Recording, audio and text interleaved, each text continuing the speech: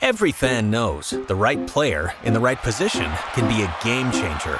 Put LifeLock between your identity and identity thieves to monitor and alert you to threats you could miss. Plus, with a U.S.-based restoration specialist on your team, you won't have to face drained accounts, fraudulent loans, or other losses from identity theft alone. All backed by the LifeLock $1 Million Protection Package.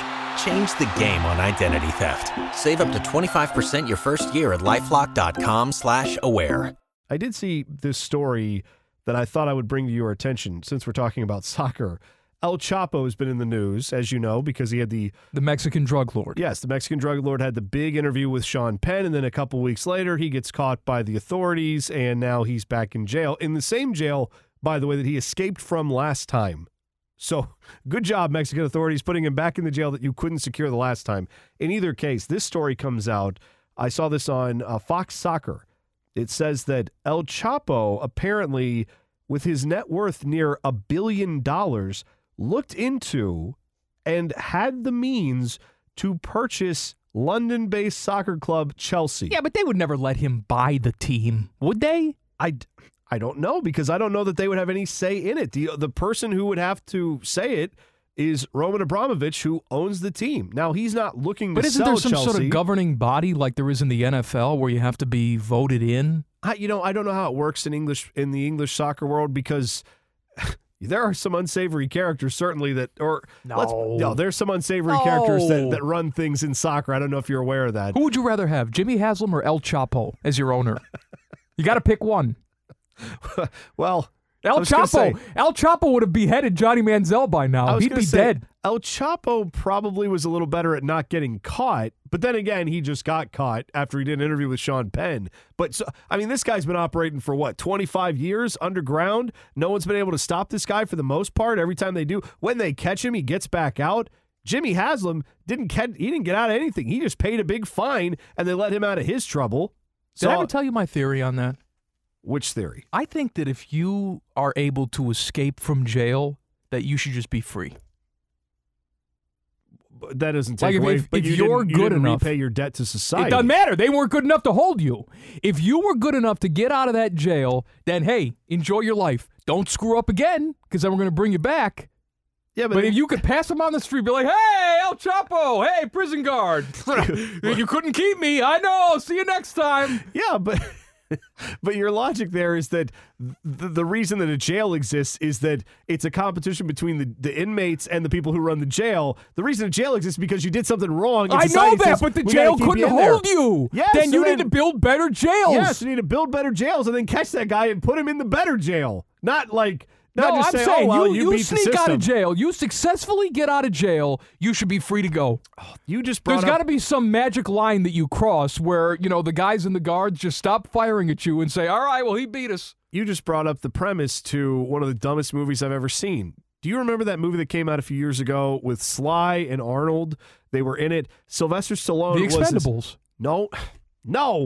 Well, why are you yelling at me? They were both in that movie. They were, but that was the premise that one of them breaks out of jails all across the world. Oh, I saw that one. It was Escape Plan or something. I liked that movie. You liked it? Yeah, I thought it was stupid, but I liked it. it too. That's a great movie, actually. It's very stupid. No, you're Come stupid. on. Sylvester Number one, the whole premise is this guy, Sylvester Stallone, who's 60 and can barely talk, is like, and that's why he's the perfect mark. They wouldn't expect him. And he looks like he weighs 300 pounds, is the escape expert that can get out of any prison anywhere. Come on. What do you want, like a flying Walenda in there? Yeah, like, you probably need go someone through the ductwork. Someone who's flexible, who can crawl through like tiny. I'm quite just like, hey, I just looked at the door and then it opened. Oh, well, he fixed the door. You know what I'm saying? Like that guy is not the one breaking out of prisons. It's usually like the scrawny dude that no one would suspect is the one who can sneak through the little airways. So you don't like my whole thing is that if you escape, you should just be allowed to go. No, that was essentially the premise in this movie, was that was why they used him. No, that's not the premise for the movie. He was used, it is to make prisons tougher. Yes, to make prison. This guy got out, and then they made the prisons tougher. But then there was a big conspiracy. And then they put him in a prison where he couldn't get out. Bad things happened there. And he and Arnold worked together. Spoiler alert. Yeah. For a movie that's 3 years old. Hey, man, I thought it was a decent movie. And I hate everything. How is it possible that I like something and you don't like it? I don't know. If you had younger, different actors that were more believable in those roles, maybe I could have taken it. But seeing what are we talking about Sly here? and Arnold, Believable in those roles? It's a stupid action movie. You go in turning your brain off. That's like people who listen to the show saying, well, if Common Man and T-Bone spoke with British accents and had Harvard degrees, I'd take what they had to say seriously. We're stupid. You know this going in. That's fine. You can watch mindless entertainment if you want to when you go to the movies. I like to see something with some substance. Oh, get out of here. At the theater. At the theater. And as I say that, I go to see The Force Awakens for the 7th time. Have a game time for the game. We were talking about it yesterday because there was a website that had a countdown clock that went down to 8 p.m. And I said, there is no way that the Buckeyes in Michigan will play at 8 p.m. If that happens, I will operate on myself on the air and I will remove a testicle. Well, good news. I don't have to do that. I may do it for fun, but I don't have to do it because I lost the bet. It is officially a noon game against Michigan. Please don't call me when you go get ready for that DIY project, all right? Like, hey, T-Bone, you come over and bring me some whiskey so I can perform field surgery on myself? Just don't call me because I'm not coming over. That's not a new show on DIY where sometimes they go to the Lowe's DIY and surgeries? It's like bath crashers where they just go and say, hey, your bath is ugly. Let's go home and rip it up. Yeah, now I'm going to have my own show, hey. Testicle Crashers. Well, I was thinking more like face crashers. It was like, hey, your face is ugly. How about we just cut it off and put another attractive person's face on it? I used to love those shows. Like The Swan or Extreme Makeover before it became the Home Edition with the creepy-looking guy who probably has a white van. What's his name, Teddy? Because I know you watched that. That's right, Ty Pennington. Yeah, he's creepy. He's too happy. He's probably the best carpenter known to man. He's probably really good with all that stuff. That's fine. I don't care about him. I want space creepy. carpenters. That's why I like that show on E called Botched. Oh, I haven't seen that. Where these people who have had like Mexican plastic surgeries where they go down to Mexico and they get a tummy tuck for $4 and they wonder why it doesn't come out right. Speaking of Mexico, did you hear this story? It's been on the internet a few different places this week. This guy was living in Texas. He was suicidal. He was depressed. He was nothing to live for. He wanted to die. So he wanted to do it, I guess, humanely. He didn't want to just go out with a gun or something. So he decided to drive down to Mexico to buy barbiturates, which I thought were something that you got at like a soda jerk in the 1920s, but whatever. He went down to get barbiturates to kill himself with, which this is going to sound depressing, but hang on, it gets better.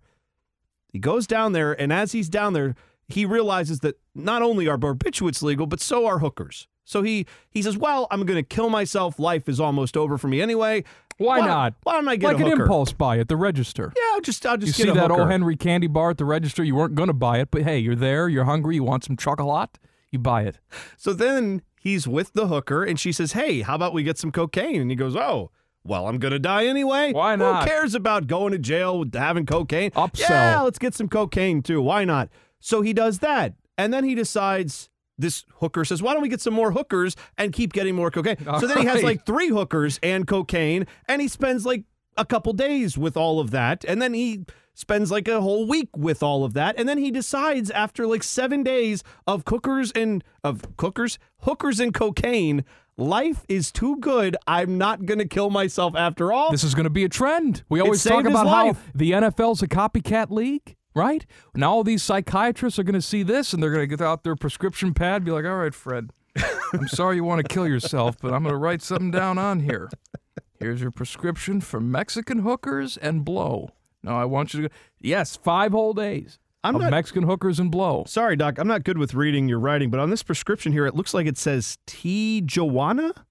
Yes. You're gonna go to Tijuana. Oh, okay. And I'm gonna draw you a little diagram. Actually, let's bring in our favorite artist when it comes to this type of drawing, Bobby Carpenter. He's going to draw you a picture of what you're going to do. No, I don't really want that treatment, Doc. I was hoping for the No, other. that's yours. That's yours. That's not okay. I got it. Oof. All right. Yeah. You think this is gonna work? On a special Dr. Phil. That would be my all-time episode. Dr. Phil comes on, he prescribes hookers and blow, and then the second half of the program, ugly people come in and get their faces rearranged. I just picture Dr. Phil getting angry at the people, like mad that they didn't take his advice. Well, did you go down to Tijuana and get the hookers and blow like I told you? I didn't follow well, through. Well, that's Doc. your problem right there. I know, I gotta follow through with it. This is why I want to kill myself, You gotta Doc. take control of your life. It's not about them, it's about you. I'm too lazy to take control of my life. This is my problem. This now, woman's if you could send the name hookers is and blow to my Stardust. house, I want you to talk to Stardust for 5 minutes and tell me she doesn't change your life. I'm not good on the phone. Don't I don't worry, know what she's not going to be doing a lot of talking. I don't know why. When did Dr. Phil turn into Bill Clinton? Bill Clinton also said, hey, I want to kill myself. Write me a prescription. That's actually, no, that's his excuse when Hillary catches him in Tijuana. I swear, with honey, the hooker. look, He's like, I've no, got a prescription. you made me want to do this. The doctor's note is right here.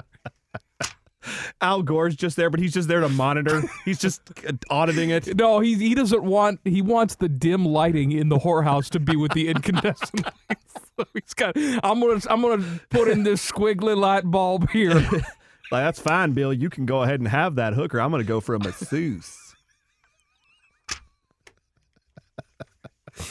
I don't know if anybody follows any of that, but I whatever. don't care. Who cares? What's the difference? Bill and Al's excellent adventure in Tijuana. I want to see that movie. Please make that movie, somebody. I don't judge anybody with the hookers and the blow, but if you don't recycle, then we've got a problem. Every fan knows the right player in the right position can be a game changer. Put LifeLock between your identity and identity thieves to monitor and alert you to threats you could miss. Plus, with a U.S.-based restoration specialist on your team, you won't have to face drained accounts, fraudulent loans, or other losses from identity theft alone. All backed by the LifeLock $1 Million Protection Package. Change the game on identity theft. Save up to 25% your first year at LifeLock.com/aware.